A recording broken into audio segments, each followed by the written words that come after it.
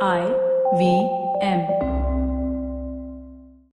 Believe it. Beautiful North Korea, the people's paradise. Travelocity.com says, please send back our no, we're worried. Let's start by trying to understand just a little bit more about North Korea, and that in itself is difficult. It's one of the most isolated and insular nations on Earth. If you know anything about it at all, it's probably just that they have a wacky, totalitarian leader who loves military parades and Dennis Rodman, and who really didn't like that Seth Rogen movie about his assassination. How about Trump calling Kim Jong-un quite a guy and quite a character? What a character. He poisoned his brother and put his uncle in front of a firing squad. What a hoot. And you can see why Trump is jealous. North Korean news broadcast stories like Kim Jong-un learned to drive at age 3. And his father, Kim Jong-il, in his first round of golf scored 11 holes in one. That's right, 11 holes in one, not 18. That would sound far-fetched. Right. North Korean state media also claims Kim Jong-il invented the hamburger, which he called the double bread with meat.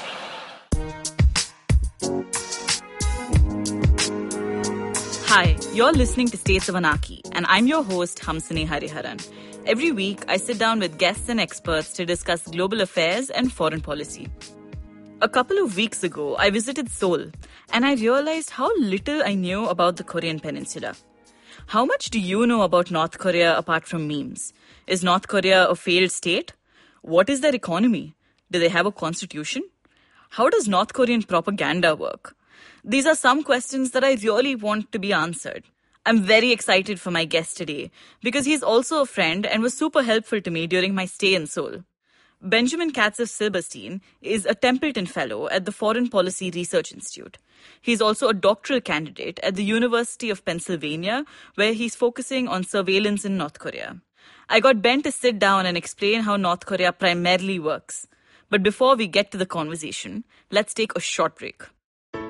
Hi, everybody. Welcome to another awesome week on the IVM Podcast Network. If you are not following us on social media, please make sure you do. We're IVM Podcasts on Twitter, Facebook, and Instagram. We'd like to thank our sponsors this month, Savari, Storytel, and Paytm Money. Also, guys, I just want to remind you that we do these audiograms on our social media. Audiograms are short snippets from episodes which are interesting to listen to. Check them out. I think you'll enjoy them. Also, guys, we are doing a podcast with Ronnie Screwvala called the Ronnie Screwvala Podcast. And on that podcast, on the last episode, we're going to have Ronnie answer a bunch of listener questions. If you'd like to send us a question, please send it to us at dreaming@ivmpodcast.com. Also, do check out our YouTube page where we have Ronnie talking to Cyrus on Cyrus Says. We have a bunch of short clips there, which I think you'll enjoy. This week on Shunya One, Shailaditya and I are joined by Hitesh Malhotra, the Chief Marketing Officer of Nykaa, to talk about various aspects of marketing. On Equity Sahi Hai, brought to you by Motilal Oswal Asset Management, Shrey Lunkar talks to Anupam about life insurance and what the product is all about. On the Habit Coach podcast, Ashton tells you different ways to manage and control stress and how it will impact your life in a positive way. On Know Your Kanun, Amber talks about the structure, power, and characteristics of the recently passed Lokpal Bill. On the Pragati podcast, Anand Arni, ex-member of RAW, and Pranay Kotastane, head of the Geostrategy program at Takshashila, discuss the upcoming election in Afghanistan. On Advertising is Dead, Varun is joined by Harshit Chavan, managing director of Toast Events, to talk about the growth of digital media, influencer marketing, and the famous Gap Dabbawala campaign. On the ATKT Talent Tent, hosts P-Man and Krupa are joined by singer-songwriter Naila Saldana. They discuss the strict dress codes followed by colleges in India. On Positively Unlimited, Chetna talks about different aspects of relationship, unrequited love, heartbreaks, closures, and how to find your soulmates. And with that, let's get you on with your show. Welcome back to States of Anarchy. I'm Hamsini Hariharan, and I'm talking to Benjamin Katzev-Silberstein about the basics of North Korea. Hi, Ben. Welcome to States of Anarchy. Thank you very much. I'm so glad you're here. Because Me too. whenever in India, at least like from a noob perspective, I'm not someone who knows a lot about the Korean peninsula. Whenever we talk about North Korea, all we can come up with is sort of like memes on how Kim Jong-un is crazy or... No, some of them are pretty funny. Some of them are pretty funny. Not all of them, but some of them. Yeah, and you know, a lot about how like tourists who go there say, you know, there are fronts of buildings, but there are no backs of buildings. Yeah. And that's basically it. That's the repository of knowledge that like an average person has about North Korea. So I thought we could just sort of do like a North Korea 101 and start right at the beginning, at the end of World War II. Sounds great. Yeah. Okay, so what happens when World War II ends? The two Koreas are divided. First of all, one could argue, this is the historian in me coming out, one could argue that if to tell the story of North Korea, you actually have to begin a lot earlier. It all depends on where you kind of brand yourself depending on where you want to put the start of North Korea. But you could, I work on surveillance in North Korea, and a lot of the roots of surveillance, the way the system works, actually come from the Japanese colonial period. But for simplicity's sake, yes, let's start with 1945, because otherwise we're going to get on to a very long tangent. So, in 1945, the United States and the Soviet Union liberated the Korean Peninsula from Japanese rule. And because of the state of Soviet-U.S. relations at the time, they decided to divide Korea into two zones of occupation. That's sort of the beginning of the division of Korea and the beginning of North Korea. So the Soviet Union installed a communist government of most of the top leadership were not very experienced communists. Kim Il-sung, definitely, I doubt that he had ever read Marx. I don't know if he ever did, to be honest. I believe Kim Jong-il did, but anyway. Good for him. It's always good to know where your state's ideology is Absolutely. No, Kim Jong-il, he wrote a thesis on sort of socialist agriculture and things like that. So, wow, I did not know that. Yeah, he wrote it at, on his father's agricultural policies at Kim Il-sung University. Kim Il-sung University. Under the advice of Hwang Jang-yeop, he was sort of the chief ideologue of North Korea. He created the Juche philosophy. But see, I'm already getting off on a tangent, so that's fine. So we'll go back. So the Korean Peninsula was divided into two, and Kim Il-sung and a bunch of other communists were in the north. Yeah. And whenever we talk about the Korean War, typical textbooks say that the north attacked the south, and that's how the war began. Yeah. Is that really how the war began? It's a simplified description of how the war began, but there were a lot of domestic tensions already. The Korean War, you can really look at it in several different ways. You can look at it as an international conflict between the United States, China, and the Soviet Union. You can also look at it as a civil war. So between the communist government of North Korea on one side and with support of communist guerrilla groups scattered across the peninsula and the South Korean government on the other side. So, and also with supporting various guerrilla groups of various constellations. So there were a lot of armed skirmishes that happened long before the war began. Already from 1947 is. Have you been to Jeju Island? You haven't. No, I haven't been to Jeju Island. Me neither, actually. But I've heard a lot about this in public. But there was a major massacre on Jeju Island where the South Korean government was rooting out so-called communist guerrilla fighters. They were definitely present on Jeju and in Korea, but the number of what you could cynically call collateral damage, so civilian deaths, is absolutely horrifying. And so there were tensions were really building up way before the war. The difference is what happened in 1950 is that North Korea launched a full-scale invasion. So yes, that's absolutely true, and there are documents to prove this. But it wasn't the beginning of tensions. All right. That's good to know, particularly when you're thinking of history and it's easy just to assign blame on one side and say that's the evil side and they're doing all wrong. Yeah. Well, North Korea did start the war, for sure. But I'm not a North Korea apologist. There are people who would argue that, well, it doesn't matter if the North started the war, but it was a very conscious decision with the goal of unifying the Korean Peninsula under communist rule. So how has North Korea fared since the war? Is it a dictatorship? Is it a totalitarian state? Is it a monarchy? How would you classify it? I would definitely call it a totalitarian state. Perhaps the most totalitarian state that has ever existed. Totalitarianism itself is a very modern phenomenon. You need to have...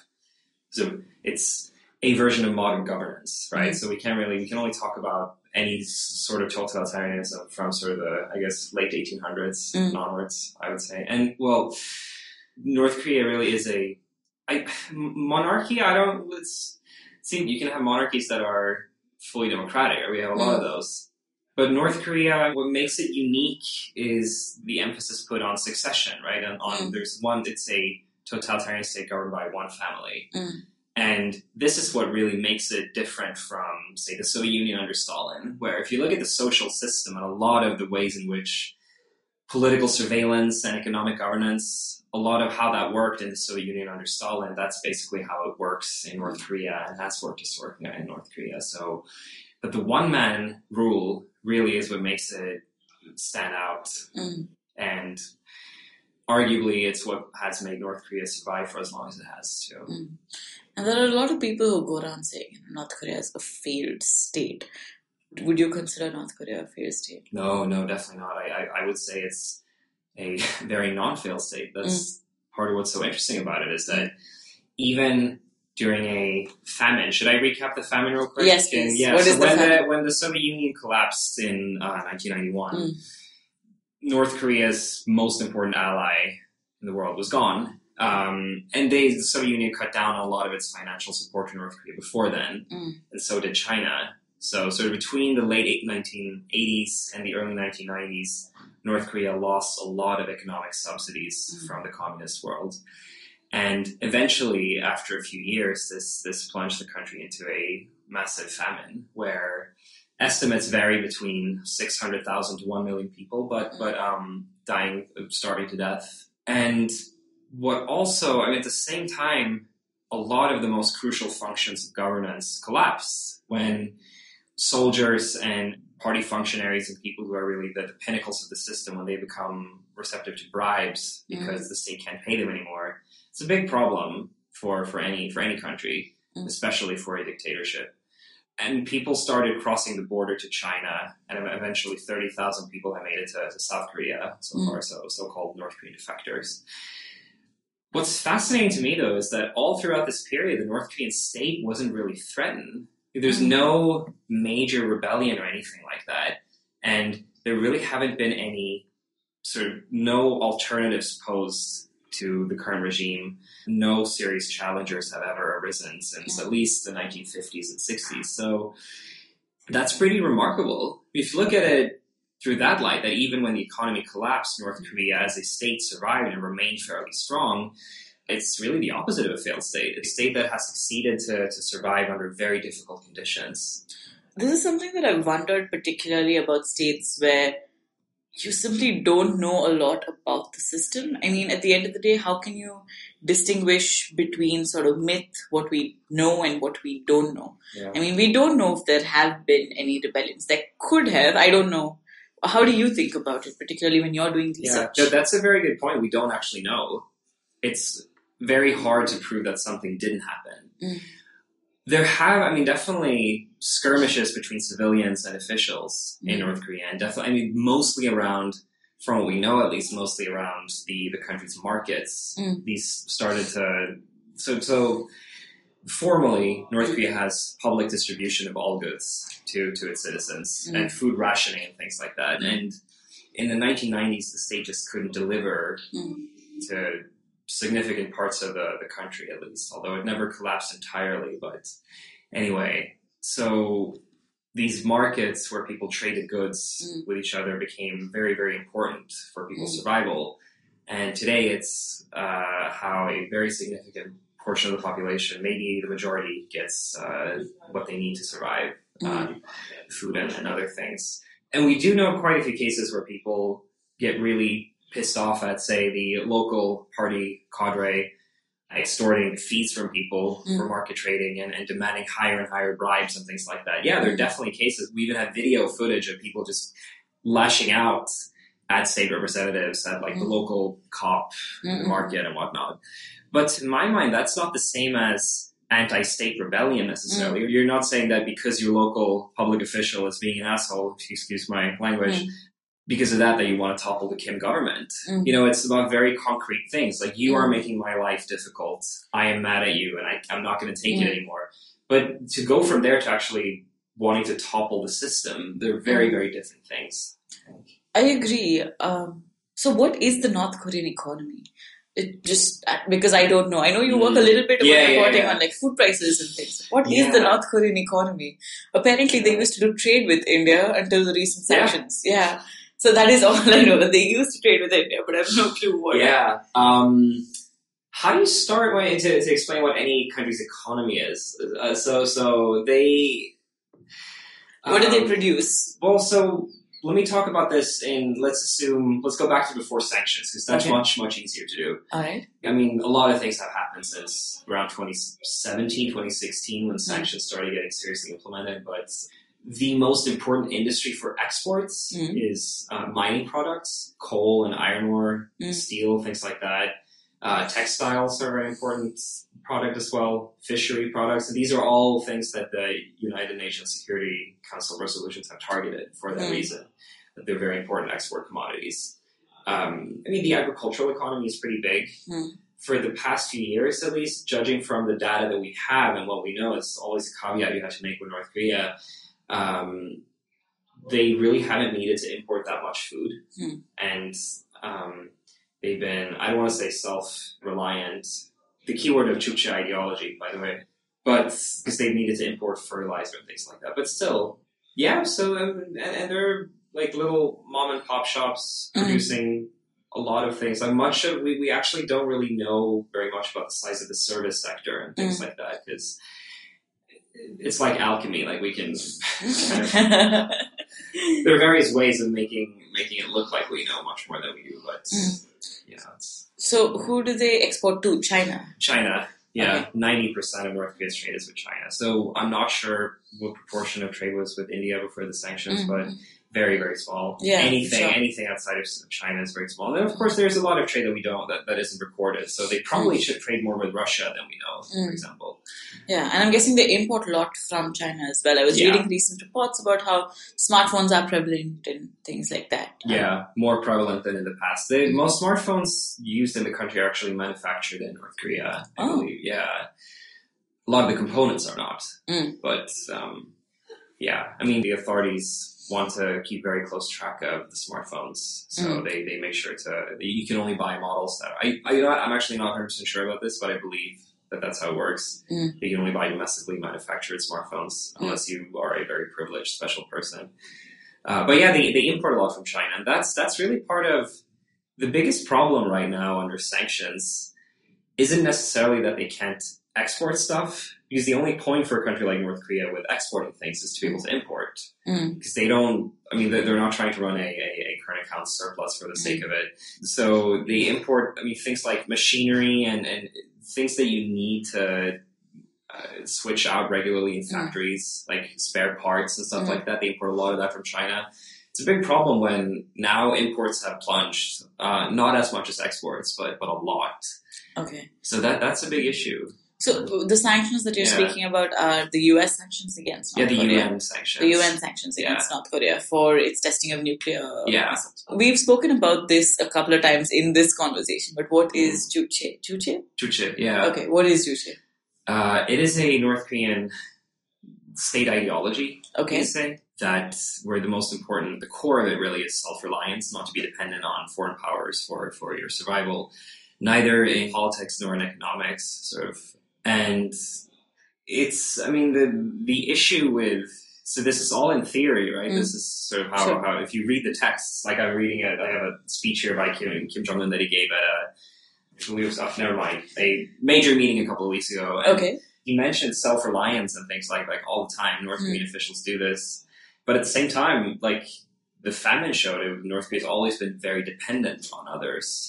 And it still is, economically. And you could see this as the root of the nuclear program. Having a nuclear deterrent, that's really the safest, the most stable way to be a politically and militarily independent power.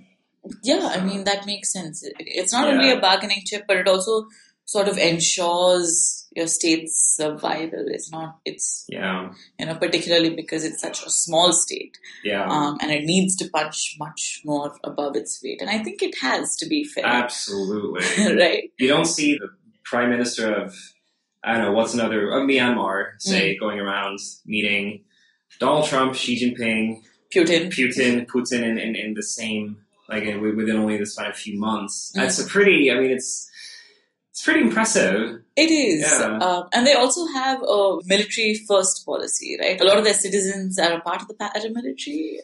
I was talking to a North Korean woman yesterday, actually. She just mentioned casually how, like, something when I would shoot a gun. I'm like, wait, what are you talking about? Like, when... I asked her to tell me how she knows how to shoot a gun, and they have... everyone has basic weapons training in North Korea. They have all these, like, they have local militias attached to workplaces and to schools and to, like, everywhere. Like, wherever all citizens above a certain age are supposed to, in theory, be able to just pick up a rifle and use it against the American invaders. So, yeah, I don't even know if, because military first was mostly... It's unclear to me how much these terms really matter in a way. Sure. Like it was a policy that they sort of, because they keep coming up with new keywords and new jargon. Like it used to be military first, now it's like our state first. And the question is always, what does this actually translate to in practice? But I mean, military first has always sort of been, in a way, it's always been part of the North Korean identity. Like, again, all citizens are supposed to know how to defend the motherland.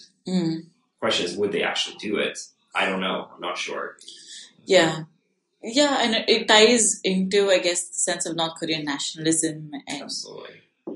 That makes sense. Yeah. At this point, let's take a break. Did you know that Parsis in Mumbai, instead of being left at the Tower of Silence after they die, are now cremated? And why? Because a cow fell sick in the early 1990s. Did you know that the smog in Delhi is caused by something that farmers in Punjab do and that there's no way to stop them? Did you know that there wasn't one gas tragedy in Bhopal, but 3? One of them was seen, but 2 were unseen. Did you know that many well-intentioned government policies hurt the people they're supposed to help? Why was demonetization a bad idea? How should GST have been implemented? Why are all our politicians so corrupt when not all of them are bad people? I'm Amit Verma, and in my weekly podcast, The Seen and the Unseen, I take a shot at answering all these questions and many more. I aim to go beyond the seen and show you the unseen effects of public policy and private action. I speak to experts on economics, political philosophy, cognitive neuroscience, and constitutional law so that the insights can blow not only my mind, but also yours.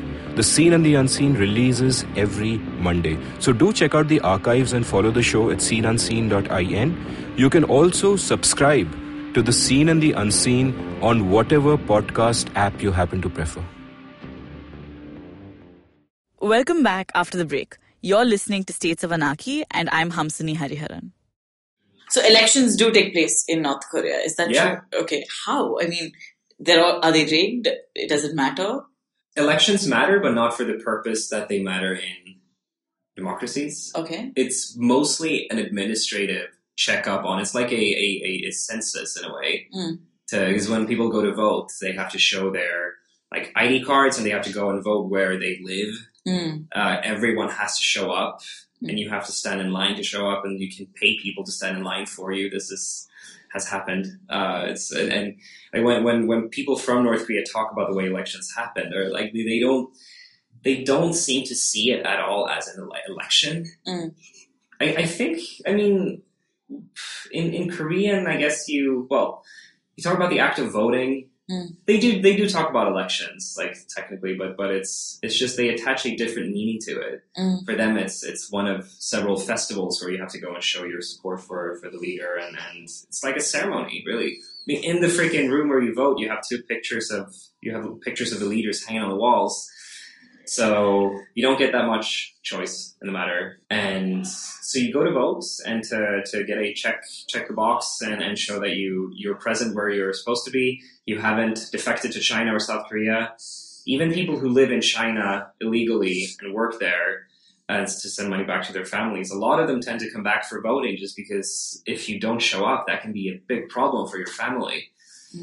So, wow. Yeah. I mean, it is very interesting, though, the whole process. That's definitely worthy of a dissertation in its own right. Did you see any of the pictures and clips and stuff of people showing up at you just dancing outside the voting? No, but I have to check that out. That's great. Yeah. It's pretty interesting. This year, the North Korean media claimed that they had Westerners overseeing the election and things like that. And yeah, I mean, they look at the terms like democracy just in a totally different way.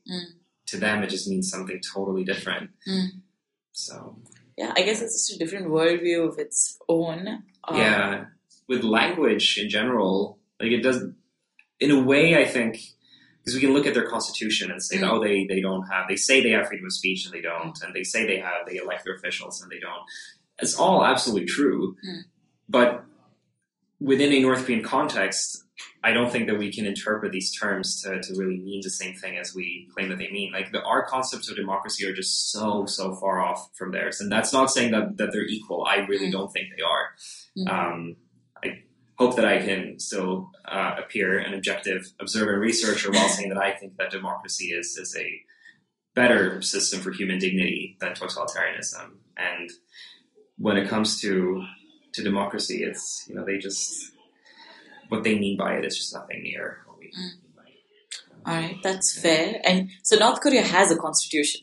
Absolutely. And what does it say? Is it just rhetoric or?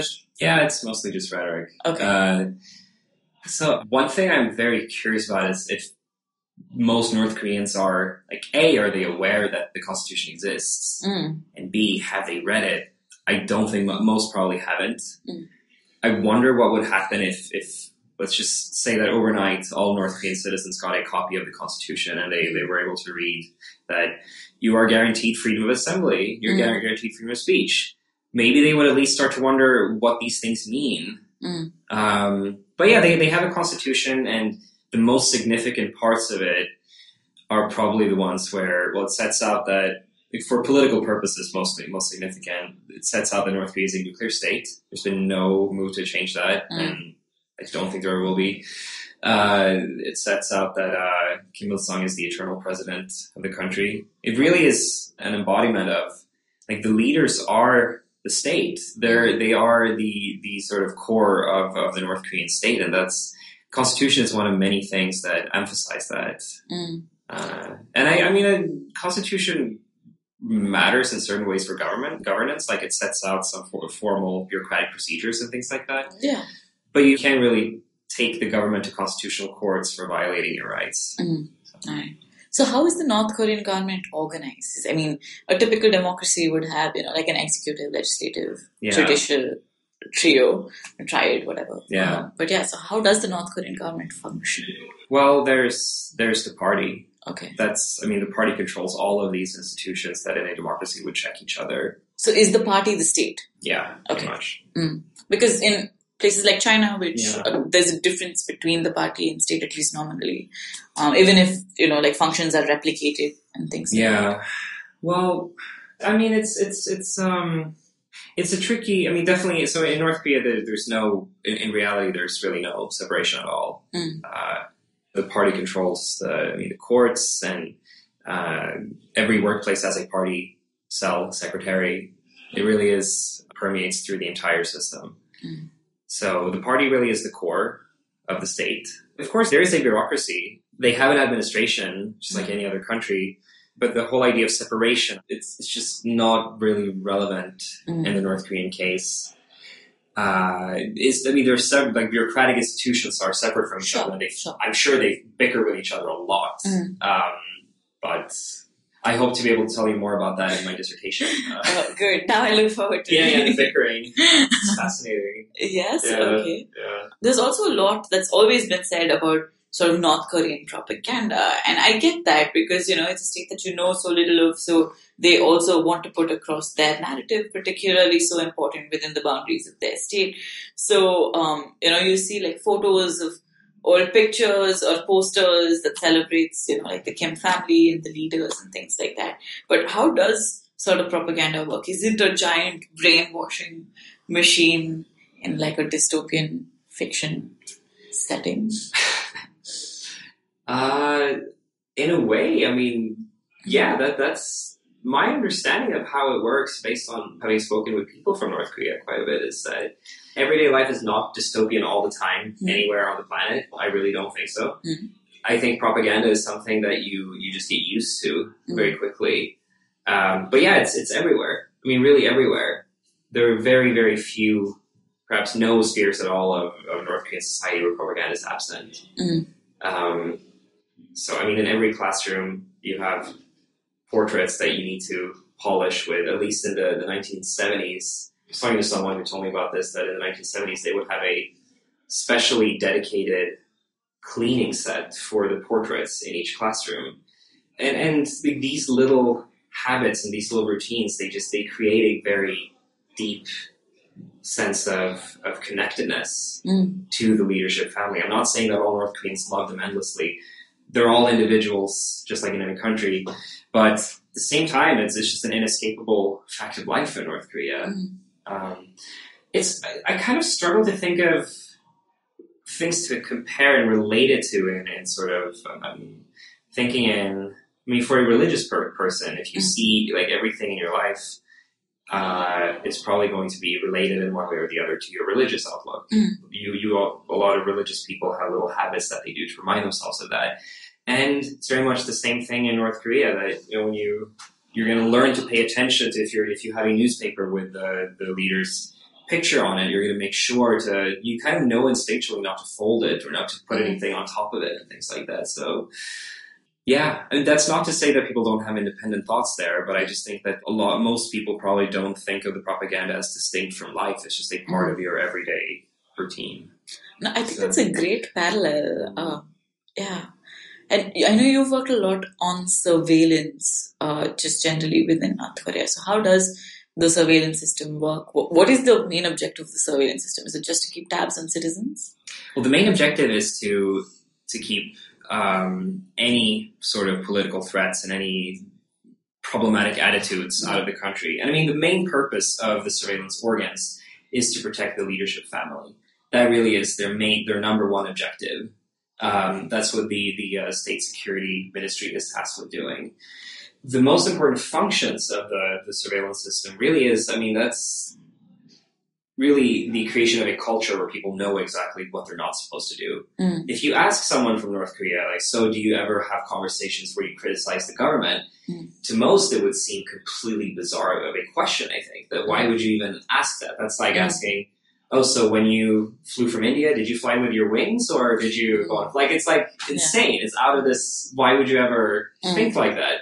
So the most successful surveillance systems are the ones that don't really need to come into function ever. Like you don't need to do anything because people know what they're not supposed to be doing. But the ways in which the state keeps tabs on people is really through civilian surveillance. That's the most important function, that you just never know who you're talking to. You never know who might be listening. So you better keep, unless you're with a very, very close friend or family, but even then you never really truly know. So you can't really trust anyone not to report on you. And most of the cases that I've heard about people being reported on, they don't really know who reported them. Sometimes they have a sense, but they don't know. And throughout the bureaucracy, almost every institution that people comes into contact with on a daily basis is responsible for informing on people. So I've been trying to nail down like what institution is most important for maintaining people's personal records, like the files that the state keeps on everyone. And it's kind of hard to pin down one specific one that is more important than the others because, workplaces, you have the party secretary of the party cell. In schools, you have the teachers. And they submit basically like little yearly personal reports on people to be filed in a record attached to every person. So what's interesting, though, is traditionally, at least, North Korea, unlike Stasi and other sort of equivalents in European countries, they haven't relied very much on technology for surveillance because they just haven't had the resources. So that's why the humans really are the most important tools. They have started digitizing more and more of these records and using more and more modern technology to strengthen the system, which I do think that they're pretty successful in doing. No, but that sounds scary. Yeah, it's not great. This is just my last question for you. Yeah. Just for someone who wants to know more about North Korea, what books would you recommend or reading? So, shows or something. Oh, there's so many. Actually, there's one that I would recommend over all others. It's called The Accusation. It's by a pseudonym author named Bandi. It's a collection of novels that the publishers claim that they were smuggled out of North Korea, written by a North Korean author. It's not possible to verify 100% that that's true, but it doesn't really matter, I think, because I've asked quite a few people about this, like people from North Korea, and all of I haven't heard anyone say that they've found anything in it to suggest that it's not written by a North Korean. Like, there are little details about it where people will say, only if you have lived in Pyongyang can you know that this is how it works.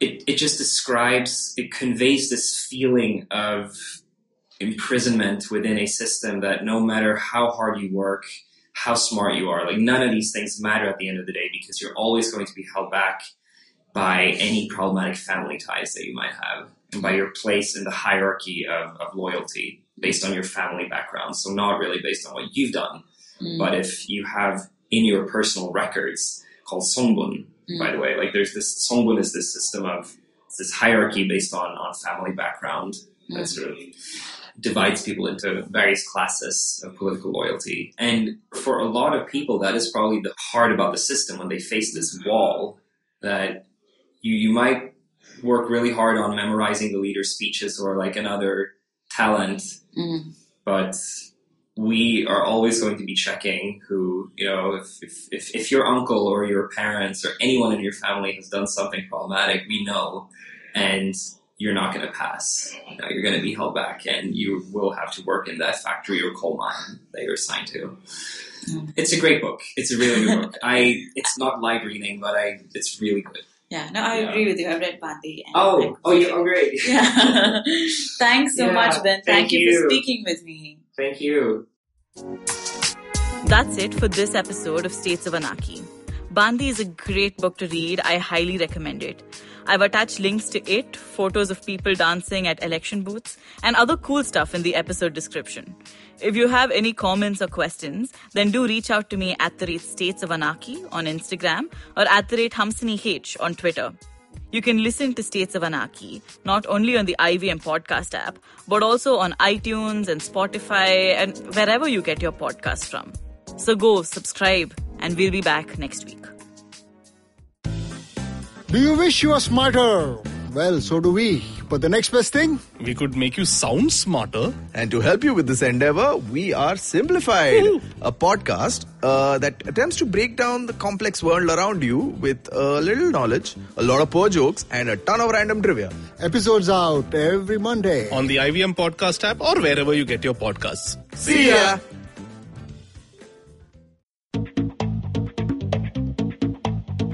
Advertising is dead. Yep, you heard me right. Advertising is dead. We're all in the content business now. Let's not call it news, TV, radio, etc., etc. It's all content, and we're in the middle of this weirdly exciting phase where all the borders and lines that have been drawn over decades has been swept away by this lovely thing called the internet. We're a show where we don't dwell on just the stuff that is now, but rather the wider stuff about advertising, media, content, and the whole goddamn circus surrounding it. Tune in every Tuesday for our weekly unboxing of the mystery box we used to call advertising. I'm Varun Dugirala, co-founder and content chief at The Glitch, and this is my new podcast, Advertising is Dead.